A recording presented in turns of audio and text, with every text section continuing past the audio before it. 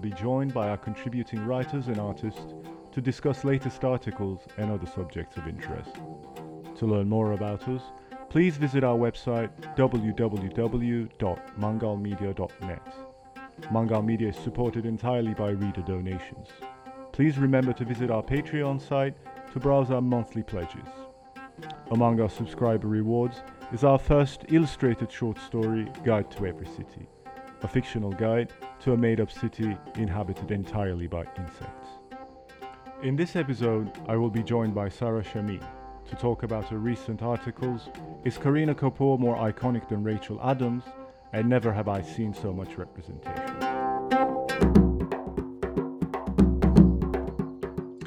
Hey Sarah, how are you doing? I'm good. How are you? Good. So to start off, you have, just to give the kind of background story for the article that you wrote for us, you've contacted us a couple of months ago when we had announced that we wanted to do a series of articles about nostalgia. And you contacted us in April saying that you've had an idea for an article which compares Kareena Kapoor to Rachel McAdams. That's a very superficial, of course, summary of the article. But perhaps at first you might want to kind of give us a summary of what you wrote about. All right. Okay. So when 2020 came about, I was seeing a lot of stuff on the internet that was celebrating chick flicks and just Rachel McAdams movies or movies in that ballpark, because that's those movies were what made the early 2000s and the 2010s so iconic, and that made up a huge part of my childhood, and I was very nostalgic about movies like that. But at the same time, I was also there was this hidden nostalgia for Bollywood and Indian movies in my heart, in my experience. And I never really valued that, so I wanted to write a piece where I paid homage to that part of my childhood, and that I wanted to express my nostalgia for Bollywood and the Desi experience, basically, while also talking about how my childhood was shaped by a lot of white people movies. So I wanted to sort of weigh them together, and I wanted to sort of draw parallels between them to explain why both of them appealed to me so much when I was a child. And so the article kind of revolves around, like you said, you being into what you refer to as white movies and white culture, and then you have something of a change of heart. And from what I understood, your relationship to your own language is kind of one of the crucial elements that made you have a change of heart. Yeah, it was that, but also it was the fact that I just, when you grow up in Pakistan, you're sort of raised with Indian and Pakistani movies and music, and you don't really have to make the effort to discover them because your family already introduces you to them. So you sort of take them for granted, and you don't realize that you did kind of enjoy movies and music from your own part of the world. And yeah, my relationship with my language had to do with that, because but when we go to school, we're taught predominantly in English, and we're barely taught anything in Urdu except for Urdu literature itself. And when I grew older, I realized how important it is to preserve language, and how important language has played, how important of a role language has played in resistance and revolution in my part of the world. And I sort of wanted to, be part of the preservance of language. And I feel that also, that freaked me out. I was Urdu is disappearing from here because no one talks in Urdu around me. And I sort of wanted to still keep it around. And one of the aspects also is fashion, right? That you had a change of heart in. Yeah. So I've always really liked fashion, and I've always really I've always really liked movies that have to do with very fashionable, like iconic people. And I used to be very influenced by white fashion when I was younger, but I started paying more homage to like fashion, homegrown local fashion as well. Once I learned about cultural appropriation, and once I learned about how much of white fashion is taken from here without us being duly credited for it. So that that also had a role to play in my piece, because when like Kareena Kapoor's role in Kuch Kuch Hota Hai was, I feel like it was a lot like characters like Regina George from Mean Girls, or Cher from Clueless. But it's just that that's the role of Kareena Kapoor that stood out to me the most when I was younger. When I grew older, I realized Kareena Kapoor was actually a style icon herself when she was playing roles that weren't really in that mean girl or that popular girl character trope. Because my favorite movie, like the movie that I talk about in my article, Kuch Kuch Hota Hai, and Kabhi Khushi Kabhi Gham, the movies that I talk about are very like, they're not even set in India. They were like, Kareena Kapoor in Kabhi Khushi Kabhi Gham is in London, if I'm not wrong. And Mhm. that I still, like, when I was a child, I was still drawn to that instead of like Kareena Kapoor wearing like Indian fashion, or being like, you know, in this part of the world. So even when you were discovering their movies, you were discovering it through their existence in the West. Yeah, because I was just so exposed to that when I was a child that I was like comfortable with that. And also there's like, you know, we were a colony once, and there's always this like post-colonial hangover that stays for generations. It still exists in a lot of people, where you just think that white culture is superior to your own, which like I've now realized is not true. But yeah, like people would always make it sound like brown culture is, I don't know, it's outdated or it's like cringy or something. Because like this is in reference to my more recent article, which was like the Never Have I Ever review. Mm-hmm. I saw a lot of hate for Never Have I Ever, and I saw a lot of people say that Devi's family in the show has really janky accents, and that's not how brown people talk. And I took so much offense to that, because that's how I talk and that's how my family talks. Mm-hmm. So I don't know why these brown people were like, we don't talk like that, because I was like, we do, and we've always been shamed for it. So like it's time to really reclaim that, and it's time to stop whitewashing ourselves. I think, yeah, that's one of the lines of criticism that relates to the representation of any non-white ethnic identity. It's Yeah. you're representing us as country bumpkins, but we are actually capable of assimilating a lot more than you think we are. Yeah. But the show also came under criticism for other aspects, like how it ignores caste division in India and things like that also. Yeah, and I agree with that, but Never Have I Ever was a show. Okay, so here's what I think. So I know I did my research before writing my piece, and I know how Never Have I Ever came into being. It came into being because Netflix approached Mindy Kaling, and they wanted to make a show based off of her childhood. Now, Mm-hmm. Mindy Kaling comes from an upper class, relatively privileged family of South Asians, right? And if she were to make a show about her childhood, and depicted her like she depicted the person who was supposed to be her childhood self as less privileged than she actually was, I feel like that would have been even more problematic, Mm. because like what what are you doing if you're doing that, right? It's kind of like fetishizing poverty or something. Yeah, so I feel like that wouldn't have been cool. I wouldn't have been cool with that if some privileged person showed themselves to be less privileged than they are.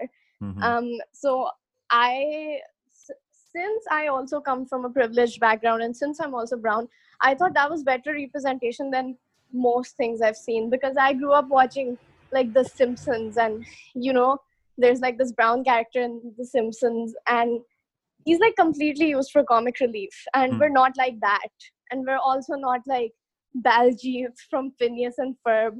No one named that, first of all, pronounces their name like that, or talks like that, or acts like that. So like that was the best I got in like a really long time. Like I hadn't seen my culture represented more accurately than in Never Have I Ever, but that's from personal experience. Also, one of the things that you note in the article beyond cultural representation is kind of like a generational representation. It's like one of the few shows that actually use actors of that age group to represent that age group. Yeah, they one of the actors who plays a high schooler is old, but like, you know, when I was like 14, 15, I used to see shows where 30-year-olds would play high schoolers, and that just, you know, it just doesn't feel real. Like it feels dramatic and like theatrical or whatever. Like the show could be amazing, but it's not true in its essence. Like it doesn't feel right. I don't know how to explain it better than, like, you know, it's just not real, because why are these grown people playing high schoolers?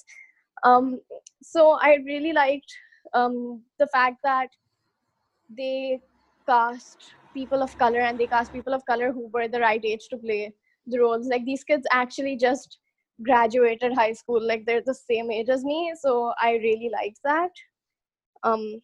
I feel like that they just made the characters more true and more relevant to, you know. Of course, because a lot of these shows kind of deal with really intimate issues of teenage sexuality, which is a very complicated issue. Like everyone who's been a teenager would remember that. And when you see a 30-year-old person representing a 15-year-old person, it becomes very difficult to be able to relate to that character, to be able to digest whatever positive message it might have about teenage sexuality, and how the empathy of understanding that it's a very complicated process. When you see a 30-year-old person going through what a 15-year-old person is going through, it's kind of like, you know, when grown-ups would come and say to high school students, don't worry about it, it's all going to be over. As a high school student, that always made me think it's easy for you to say, because you're not going through this right now. It's major invalidation. I mean, older people have it all figured out, and they think in hindsight it might seem like, you know, it's going to turn out fine, especially if you're depicting something besides heterosexuality, because that's even harder for, like, I feel like it would be hard for a 30-year-old to play a closeted 15-year-old. Like it's just not realistic, right? Because how do you like go into your character? And the idea of dealing with teenage LGBTQ identities in television is like very new. Like I don't remember that happening even back in the noughties or when I was a child. I'd never seen a gay character in a teenage show.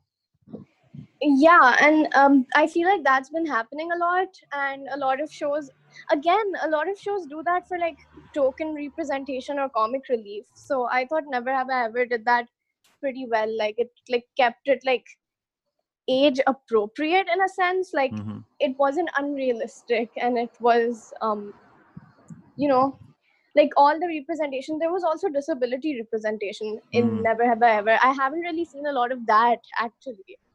Like I have seen representation of different sexualities a lot more than I've seen disability being represented in a Netflix show or like a teenage show. And compared to its other rivals, for example, that deal with teenage sexuality, where do you think it? Like I've only seen a bit of Sex Education, which I couldn't watch it after the first episode. It just seemed to me too much like a Wes Anderson movie. Oh my god, I like Wes Anderson's style. You do?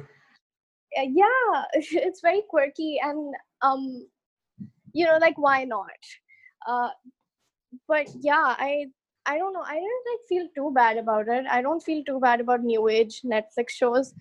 Especially during quarantine, I've been seeing all of them. The one that I really but liked. I still think Yeah, The I'm one sorry. that I really like, which deals with teenage sexuality, although it deals with teenage sexuality, it's really meant for grown-ups. Have you seen Big Mouth?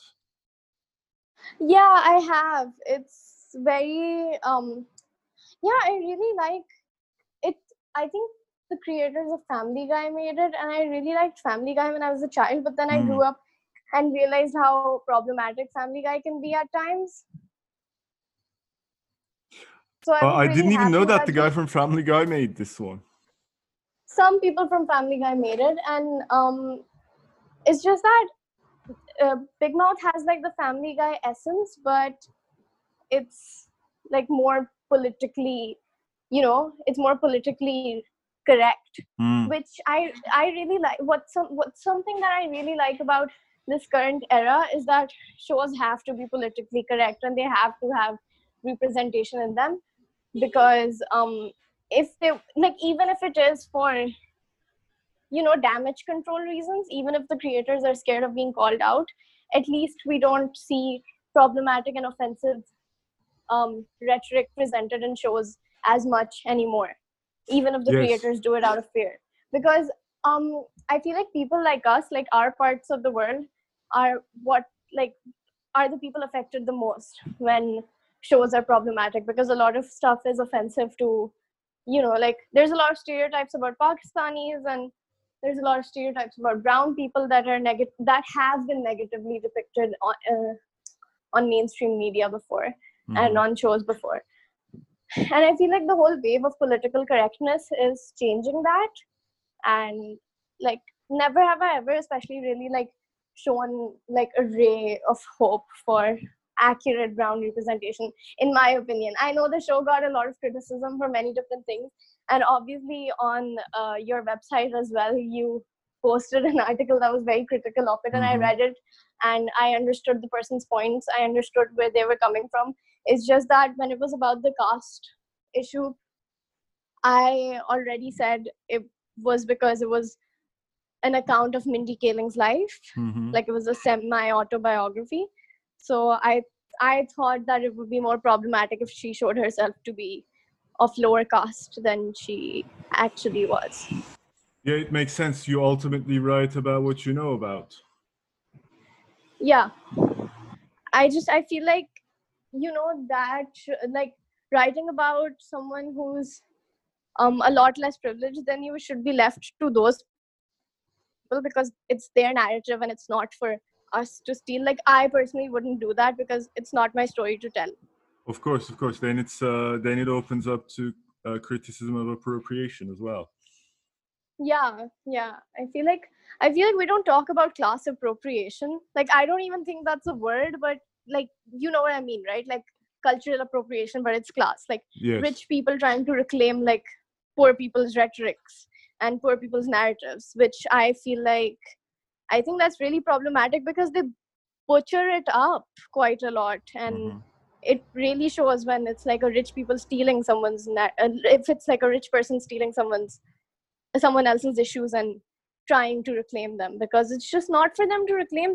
They just haven't experienced those issues intimately enough to be able to accurately talk about them. It's the same thing as kind of global cultural appropriation. It's kind of like white people, I don't know, getting cornrows, while an overwhelming majority of white people would kind of classify African Americans who have cornrows as being criminals. But when a white person does it, it's kind of revolutionary and it's super interesting, cool and quirky. Exactly. Yeah. What I find interesting, again, going back to this idea that back in the notes, the things that as kind of people living in the periphery, the things that we could relate with were limited, and now we got at least a foothold for new content that we can find much more relatable for ourselves. But it's because the time has changed, and back then we used to, I mean, in relationship to your Karina Kapoor and Rachel McAdams article, I had kind of like a relationship with punk music. That's very similar to your development with this. I was kind of like, I was fascinated with it, even like you describe in the article, you know, the part where you say, oh, I was looking forward to the days when everybody would memorize the lyrics for Britney Spears so we could all sing together. Of course, there's something special about the act of singing together that I find to be very, very uplifting. Yeah. Which in the article, of course, you describe your sister's kind of inability to join with you in this collaborative singing and how you're frustrated with it. Yeah, So, and I mean, it's still, I haven't unlearned that entirely, because like one thing I don't mention in that article at all is that I grew up really liking Broadway and musical theater. And like, if you know this, like musical theater has been mostly like a white people thing, hasn't it now? I suppose so. And but like with the advent of newer musicals, like, you know, like Hamilton just got released on Disney Plus, and I was like, obsessed with it. And it has a predominantly off color cast, and I thought that was so revolutionary, because it was Black people playing roles that, like, playing characters that were actually white people, because it was like the retelling of America then by America now, and I thought that was so powerful. So like, again, it also comes down to how, like, right now is a very strong, like, climate for political activism and political correctness, and I feel like a lot of people are now doing things right that they were doing wrong previously. So I feel like, you know, I feel like the Hamilton's cast being Black was very powerful, and like, I was still trying to get my sister to watch it, but she still wasn't watching it because she hadn't known about American history the way I did. Which I feel, I don't blame her at all, because like, American history isn't entirely relevant to us. Like, it's okay to like study it, to draw parallels between, I don't know, American history and history of other places, but like, again, we can't blame Pakistanis for not knowing about American history or American politics, because our issues are more intimate and more important for us to focus on first before we start talking about other issues. And on the other hand, I also think that when it comes to kind of like national histories, it's not so much about, you know, having to learn American history or so, but I think we are now at an age where distinction between I mean, even like in history writing in itself, the distinction between the boundaries of where American history ends and where Pakistani history starts are also kind of, because our histories, especially with the United States, is very much interlinked. Yeah, for sure. And I don't know, I feel like European history also like started a lot of like political labels, like the whole left, right, and center thing was started because of the French Revolution. So I mean, I took world history in high school, and Pakistanis don't have to take it. We have to take Pakistani history when we're younger, but you know, I took it for the last 2 years in school. So I learned a lot of things, and I learned how to use it to my advantage. Like, I learned how to link it to Pakistani politics and Pakistani history. Like, I learned how to draw parallels and analyze. And I feel like that's something that you have to constantly do as a person of color when you're living in a white centric world. You sort of have to use it to your own advantage, and you sort of have to apply it to your own circumstances, which I feel like I've done with European history a lot. The one question that I wanted to ask you, which that's where I was leading up to earlier about my own development of interest in punk music, and then kind of turning my back to it and stuff, and coming to a realization that, much like you describe in your article, actually, coming to a realization that all my interest in this kind of like Western culture, questioning whether I was neglecting, quote unquote, my own culture, because there's so much I realized that I didn't know about Turkish culture itself. And at some point, I've come to a stage where I was feeling profoundly embarrassed about my lack of knowledge in my own culture. Yeah. I was wondering if you went through a similar phase of being embarrassed for your disconnection. For sure, yes, because a lot of the times my friends talk about a lot of. I stopped consuming Bollywood movies, and like first of all, Bollywood isn't even Pakistani; it's Indian. But Mm. like Bollywood is a big thing in all of South Asia, I feel. So all of us like culturally sort of relate, and like Bollywood resonates within all of us culturally. But I stopped consuming Bollywood um, because there were a lot of sexist and misogynistic aspects of Bollywood movies. But like, while I understand that that was valid and all, a lot of my friends know about movies and songs that I have no idea about, and a lot of my friends like casually like to shame me for not knowing about things that have to do with our culture, which like I understand because I like there's a huge gap. Like I did not consume Pakistani or Indian movies or music for the longest time, like all of my like early teenage years. And yeah, it was embarrassing for like for the most part. Yeah, it was embarrassing, but also I do acknowledge that I sort of left those things out for valid reasons sometimes because they were like a lot of them were super sexist, and I just did it for my own mental health sake. Like Hmm. I just left them out. So you didn't go through that similar stage of being embarrassed about your cultural choices as It well. was I went through a stage of being embarrassed, definitely, but it wasn't like exactly like yours because I also had valid reasons for leaving out um a lot of mainstream desi entertainment. Now that there's more underground artists in Pakistan and India that are both rising up, who create like politically correct, minority friendly entertainment content like films and music, I I feel like this reconnection is established between me and my own culture because I feel like the right storytellers are there now to tell the stories. So what kind of news stories are being told in Pakistan right now in popular entertainment? So there's a lot of there's a lot of indie bands that are springing up, which I think is really cool. So they're sort of like I don't know how even to like describe Pakistani indie music. It just hits home. It sounds very traditional, but also very fresh and new at the same time.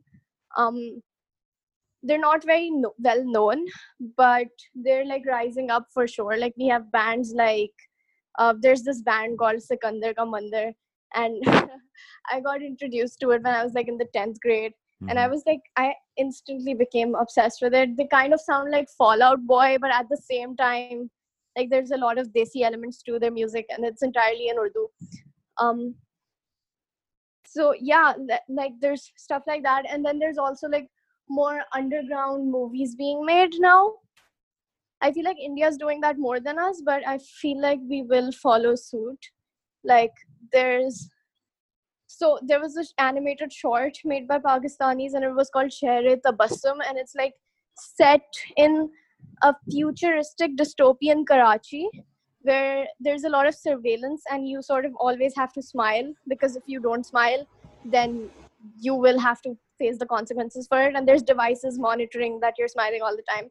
Mm. And I thought that was such a cool concept because um it was really like it really depicted the terrifying aspects of surveillance, and it really depicted how we have these ideals for progression and how we define progressive countries as something, but they might not, like a progressive country might not be a happy country necessarily. Hmm. So I thought that was a really cool animated short, and it's on YouTube with like English subtitles. Oh, also it's in Urdu and it's animated, which I rarely get to see in like Pakistan. So I thought that was really cool. So I feel like the key to reestablishing the connection with my own culture has been following the right artists who tell culturally sensitive and like who tell politically sensitive stories that don't offend people like me. Hmm.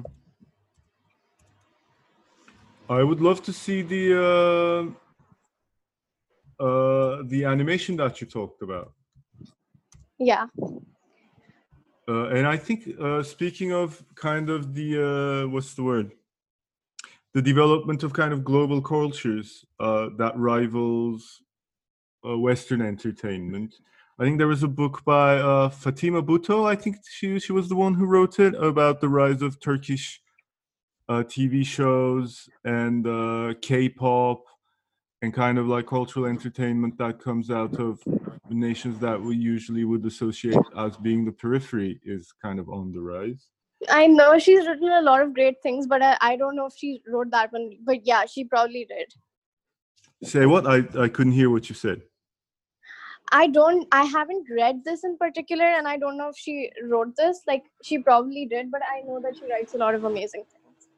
I was trying to find the name of the book, but I can't right now. I think it was her, but I was also curious because this entire subject kind of is very relevant to our own Turkish and Pakistani kind of moment in entertainment right now, because Pakistan is a huge consumer of Turkish TV shows. Yeah, we are.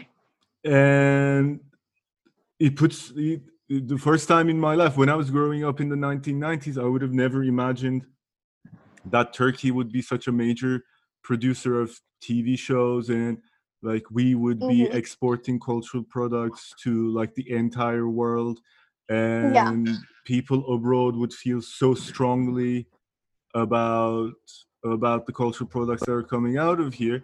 And for the first time in my life, when I saw there was, that dispute about the TV show, the TV show Ertuğrul, and about how the actors in it should behave and stuff like that, that when those came out of Pakistan, the moral policing of I think she's the female protagonist. I haven't been updated about this, but I was actually looking at this Turkish actress's Instagram account the other day, and there were a lot of Pakistani comments moral policing her, but at the same time there were also Pakistani fans who were like, this is embarrassing, we're not like this, please stop, in the comments. Yes. And I thought that was really funny because I related to that, because I was like getting embarrassed at the moral policing. I feel like some people just really don't dissociate the actor from the character. Yeah, they expect the actor to be exactly some like Pakistani that. men were getting shook that she's not the character she plays in real life. Which I thought was really funny, but also like it was really problematic. But I was like, how do you not process that, right? Like, she's her own person, and she's not the character she plays. And I was also curious about to what extent these shows have penetrated into Pakistan. I mean, for example, have you ever watched any of them? I have not, but I know most people do, and it's like they're huge here, and they have immersed into the Pakistani world quite a lot. Like, there's a lot of posts about them on social media, and I feel like they've trended on Twitter a couple of times. And they're a huge part, because we used to watch Indian dramas first, but I feel like everyone grew out of that, and now people watch Turkish dramas a lot. And is that because earlier you were saying that the reason you have kind of abandoned watching, I mean, you've never really developed an interest in Indian TV shows, like you said, out of your own mental sanity, because you found them to be extremely misogynistic. And the entrance of these Turkish shows, is there, do you think, do they make a progress from the stuff that you've seen growing up, or are they still pretty much in the same place? So I haven't seen Turkish shows, and I feel like a lot of them are like different from each other. I feel like a lot of them are just like harmless, like shows that don't really have any. I haven't really seen them, so I can't comment. But I feel like the reason why Pakistanis have moved on from Indian dramas to Turkish dramas is the Muslim representation. I feel like, because everyone talks about that a lot. But since I haven't really seen them, I don't feel like I get to comment on this. Okay, I see what you mean. So, but what about, for example, I mean, how do you feel about the kind of entertainment that you want to consume in the future? Do you think your own local producers will be able to come up with the kind of content? I mean, does your expectations for the future match the realities of the production that's happening in Pakistan right now, or is it going to be possible, do you think? I definitely have a lot of hopes when it comes to like underground productions. A lot. I don't know about mainstream like dramas. I feel like some of them are really progressive and I really like some of them, and I follow like a small minority of mainstream Pakistani dramas. I don't know about most of them, to be honest. Mm-hmm. I feel like that's what sells.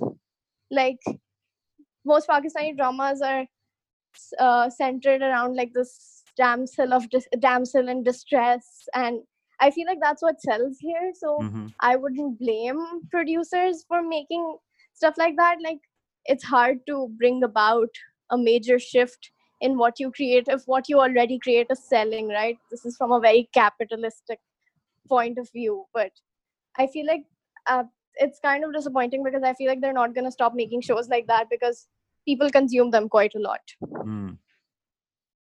So you think the main kind of advances in terms of creating a more kind of progressive culture are made in the field of music right now in Pakistan? I feel like yes, but also there's animated shorts that are coming about, and uh, hopefully like non-animated short films as well. I've seen a lot of new short film channels spring up, and I have my hopes rest with them. My hopes basically rest with like underground creators and underground storytellers, and I feel like I identify as one of them, even though like I just write articles and I just started 5 months ago. But if a movement of new art is coming about in Pakistan, then I definitely want to be a part of it myself. Mm. And is there kind of like a similar thing that's happening in a literary scene? The literary scene has always kind of been progressive because there's we have writers like from the Pakistani diaspora that write a lot of really progressive things. One of my favorite brown writers is Mohsen Hamid, and he writes really progressive stuff. Mm-hmm. He's a contemporary writer. Yeah, I feel like yes, he's sort of postmodern, but he also like stays true to his roots, which I feel like is super important because a lot of people equate modernity with being more Western, Mm. which I feel like that's like the kind of mentality we need to get rid of. Mm-hmm. And what's your suggestion for getting rid of that mentality? I honestly don't know because like progressiveness threatens a lot of people. People just can't digest the fact that we can be progressive while staying true to our cultural roots. Mm-hmm. I feel like I don't know how to get rid of that mentality yet. I feel like if people knew for sure how to get rid of it, we would have gotten rid of it by now, but we haven't clearly. Mm-hmm. Like it's just that modern thinking and modern beliefs are usually associated with the West, and people don't realize that those can exist while you're like just as Pakistani as you were before. Yeah, you don't have to see kind of your own identity as inherently misogynist or homophobic. That it can. Yeah, like I feel like a lot of people see our identity as non-progressive, and they want to cherish that and they want to value that, but I just like it's not necessary. Like cultures are created for people by people, and they can grow as generations grow and as people grow, and that's what has happened in the past. So I don't know why people are so scared of change. I also think this entire idea of acting as though acting as though there's a thing like a unified thing called Western culture and assuming that it's really progressive, assuming that it's really enlightened and stuff, I think it does a disservice to everybody else in terms of a historical disservice, because Yeah. it makes us forget to the extent to which everybody else has contributed, willingly or unwillingly, to the creation of contemporary Europe and United States. Yeah, we have, right? Because we've all been colonies and stuff before, first of all. And like, secondly, I feel like it's just kind of insensitive to say that the West is the epitome of um, progress, because people like us are oppressed there. So like, what about that? Like, there's change coming about there as well, which is great and all, but the like, there's no specific country that's like the epitome of progress, because there's people who believe in all sorts of like, who belong to all places in the political compass everywhere, right? Absolutely. So yeah, I feel like it's kind of like insensitive to say that the West is just progress and modernity and nothing else, and we are just the opposite of that, because it's not as black and white as that. I feel like nothing is like a monolith. Like, we all come from different places of opinion and different places of political belief. Exactly. And I kind of also wanted to ask you, you mentioned that you're working on a new article about your goth phase. Yeah, my emo phase. Yeah, emo phase. Yeah. I'm sorry. Yeah. Oh god, it's kind of funny. I went through an emo phase when I was like 14, and it sort of never leaves. That sounds terrifying, but like, once you're exposed to emo music, like, I don't know how you could like go back to listening to quote unquote normal music, because it's like, people assume emo music is like sad and dark and stuff, but the emo music that I listened to was actually super theatrical and flamboyant, and it's when sometimes I'm having a bad day, I would like go back and listen to like Fall Out Boy and Panic at the Disco, because it's just, their lyrics are so intricate, but they're also screaming those lyrics out, and I feel like that's such a good coping mechanism that's healthy. And like, I don't know why subcultures have been frowned upon so much when we've just been harmless kids listening to just slightly different music and wearing just slightly different clothes. One thing that I do remember when emo came out in the notes was there was a big debate about how hip hop often gets a lot of criticism about being like having very misogynist lyrics, but emo music also has very misogynist lyrics, and a lot of commentators were pointing out that hip hop was getting all this criticism, and this white music genre is being. I mean, it's not just emo music though. When I think of it, I do remember this debate in the in the notes that's happening. But when it comes to metal, when it comes to punk, there's like this all curse of genres misogynist have everywhere. misogynistic undertones, because misogyny exists, and all types of people can be misogynistic. All people who create all different forms of art can be misogynistic. I feel like there's misogynistic lyrics in all genres of music, and that doesn't mean that we can't like them. It just means that we have to find music of that genre that isn't misogynistic and that is relatively more progressive. Like, it's the same thing as I said before. Like, when listening to Pakistani music, I found you kind of have to cherry pick, and you have to choose like the unproblematic songs from that genre that you want to listen to. And I feel like that's the best way to avoid like misogynistic emo music, because I've seen that criticism for emo music.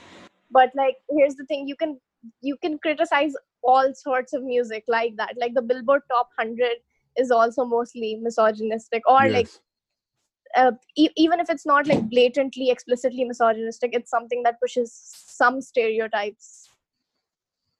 Then, of course, every now and then there's like a tremendously misogynist song. Like, do you remember the song "Blurred Lines" from, I don't know, 5, 6 years Yeah, ago? I was thinking of that. It was disgusting. Yes. I hated that. Like, I was like, how? I didn't understand, because I feel like 2014 and 15 were such good years for like generic Billboard top 100 kind of music, like that kind. Like I think Blurred Lines came out around the same time as Sia's Chandelier came out. Hmm. I'm not sure, but they used to be like on TV at the same time, and everyone was listening to both of them at the same time. I feel like there were so many songs that were okay and unproblematic that people could have listened to.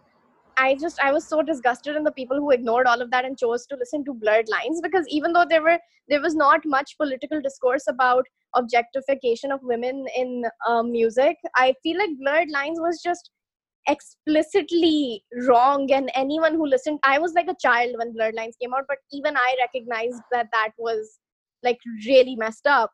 So Mm. if grown adults couldn't recognize that, then that sounds like a personal problem to me. I don't know, man. Like Blurred Lines was just really like messed up. I mean, that song basically caused me to I got angry just talking about it just now. exactly. I can't even use that expression anymore, "blurred lines," because it automatically feels to me like the expression itself is associated with rape culture right now. Yeah, it is. And I feel like a lot of people uh, throughout history and even now exploit that sort of gray area, and now they use Blurred Lines for that. And I think that's so, it's so anger inducing and gross. Like I don't know what kind of lack of empathy leads people to say stuff like that. Like, how do you not empathize with victims? Yes. And coming back to the emo subject, is there like a scene in Pakistan? Not that I know of. When Mhm. I when I had my emo phase, I was mostly wearing thrifted emo clothes. Like I had a backpack with skulls all over it, but I was like 14 years old when I had my emo phase, and no one around me in my school knew about it or knew about emo music. When I went to my A level school, I met a couple of people who knew the songs, but like now, we when emo kids grow out of it, they sort of sing the songs half ironically and like sort of as a joke. So it was really great and heartwarming to find people who knew about emo music in my A level school. But I don't think I like, I'm sorry to anyone in my O level school who knew about the emo music, but I did not find anyone who knew about it. And I don't think there was a scene. I feel like there must have been some underground scene, some emo underground scene in Pakistan in 2010 or 2007 to like 9, when when emo music was rising. But Hmm. I was 7, 8, and 9 years old back then, so I definitely did not know about it. And my family has been sheltered from all of these like underground scenes and subcultures. I was the first one out of my family to discover any of this, and I had my emo phase after like the whole emo scene sprung about internationally. So maybe there was an underground emo scene. I was actually thinking of finding people uh to like I was thinking of finding people who had been through emo phases who were older than me, because even I was wondering if there was an emo scene in Pakistan. Mm.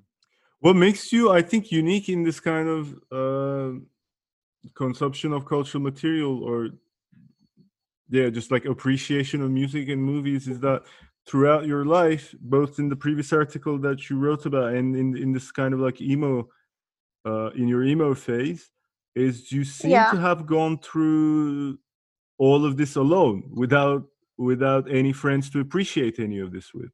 Yes, and I feel like that was really sad at times, because as you saw in my nostalgia article, I wrote about how all my family like bonded over Bollywood, and they would speak the language that the Bollywood actors would speak, and it would sort of be something that they don't feel so alone in. But for me, it was just me constantly trying to like make it a reality for myself. And like I sort of felt really alone in all of that. So whenever I found people who had the same childhood experience as me, like I found one friend who was as big of a Broadway fan as me, and I straight up just I did a piece about Broadway for another website, and it was just like a piece about how Broadway made me question my identity. And I straight up asked my only friend who knows about Broadway why we liked Broadway so much and why no one else does, and she literally said because we wanted to be white when we were younger. And Oh, and she said that now we overcompensate for it by liking a lot of Pakistani things, and that felt like an attack because it's true. But I didn't think it was just that. I thought it was like there were parts of it that I genuinely liked, sure, but also like it's also that Western entertainment had non like unproblematic aspects of it to pick and choose from, and like now Pakistani entertainment has them too, so I feel like now I'm at liberty and now I get to reestablish that connection with my culture because now there's unproblematic Pakistani songs and movies that I can actually like. and for you, it's not just a journey of quote unquote rediscovering your own culture. For you, it's also a journey of rediscovering an environment where you can appreciate culture in a collective, because it sounds like Yeah, all your teenagers you have appreciated things that you like in isolation, and now you are kind of entering a world in which you can appreciate things with your friends. That must be even more exciting yeah, than. it is for sure. And I've introduced so many of my friends to the things that I that only I liked, and I feel like they like them.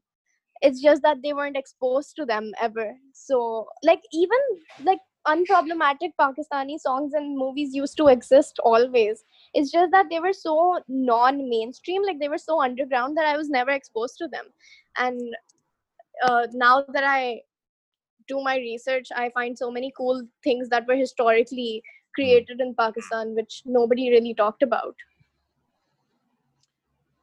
It also, like, I'm thinking, I'm just relating to the experience so much because when I was a teenager, uh, Dungeons and Dragons was like all over the place pretty much, Yes. and I was kind of obsessed with it.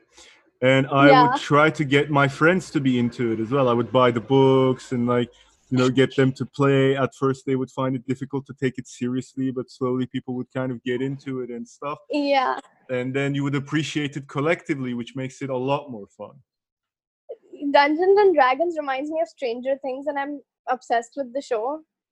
And because I didn't grow up in the 80s, but like I thought that was Dungeons and Dragons was really cool. And during my childhood, I hadn't ever heard of it. The first time I actually heard of Dungeons and Dragons was, I don't know, when I was a teenager for sure.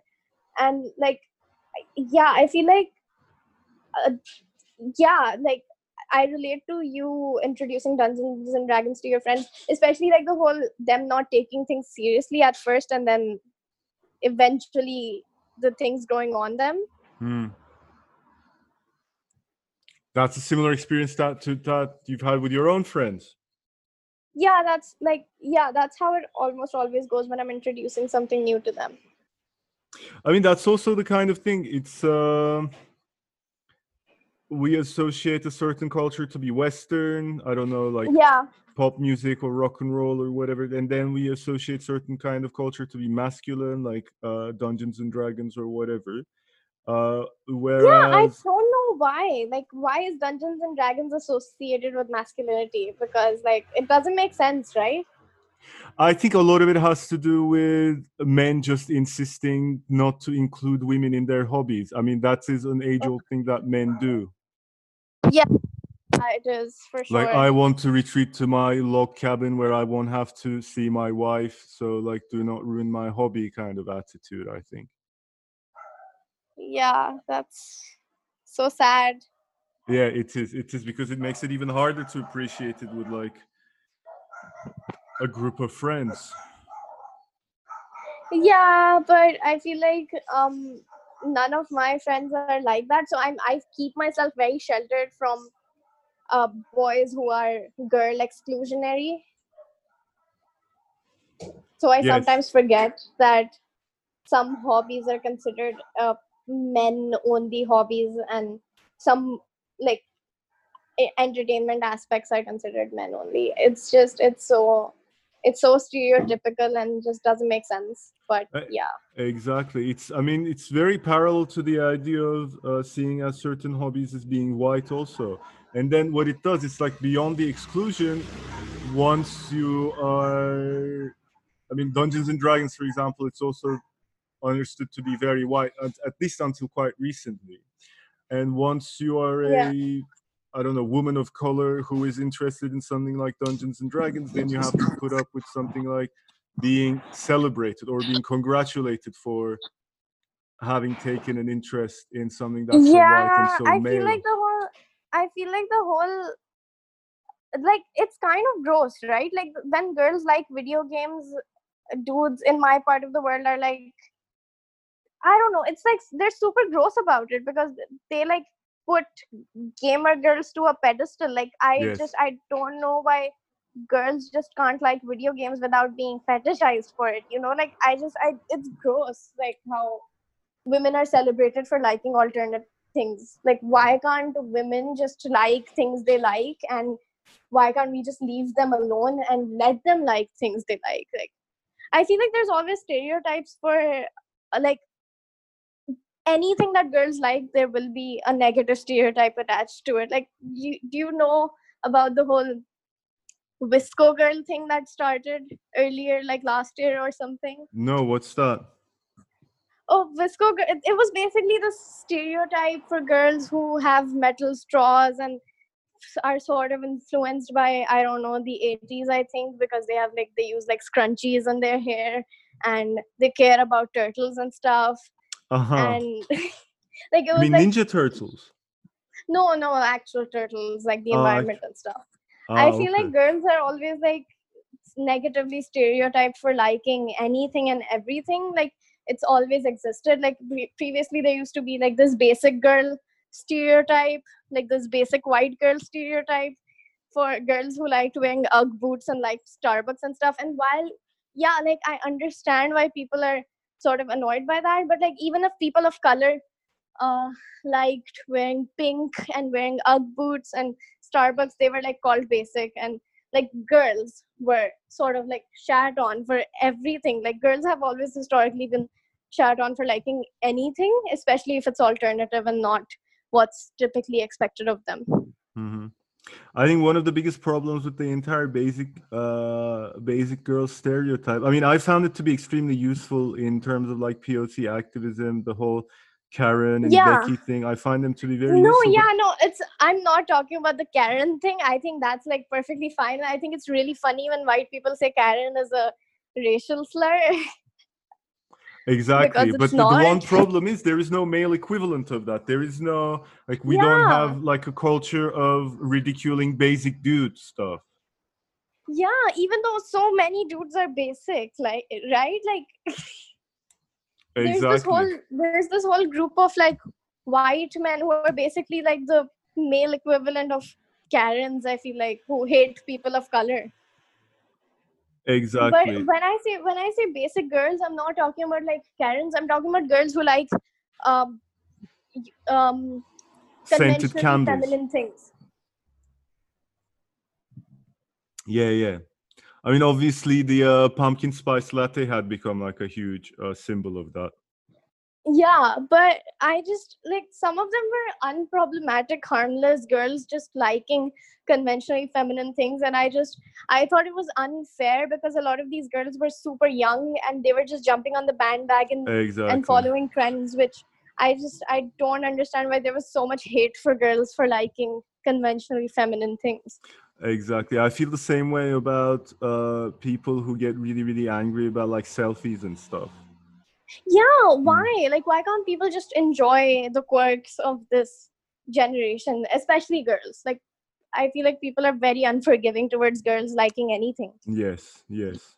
They're either kind of scold them for liking something, or they almost Yeah. kind of, like we talked about like video games earlier, they absolutely fetishize them about Yeah, liking and something. both of those things are gross and not okay. I feel like, Absolutely. especially like the whole basic thing, I feel like when it's like conventionally attractive, blonde, skinny girls liking stereotypically feminine things, they're still more forgiven. But when there's girls of color or plus-sized girls or dark-skinned girls liking the same things, they're made fun of even more. Of course, they're made fun of both sides. Their own community makes fun of them for being white, and white people make fun of them for trying to pretend Not like you're being one white of us. enough. Exactly.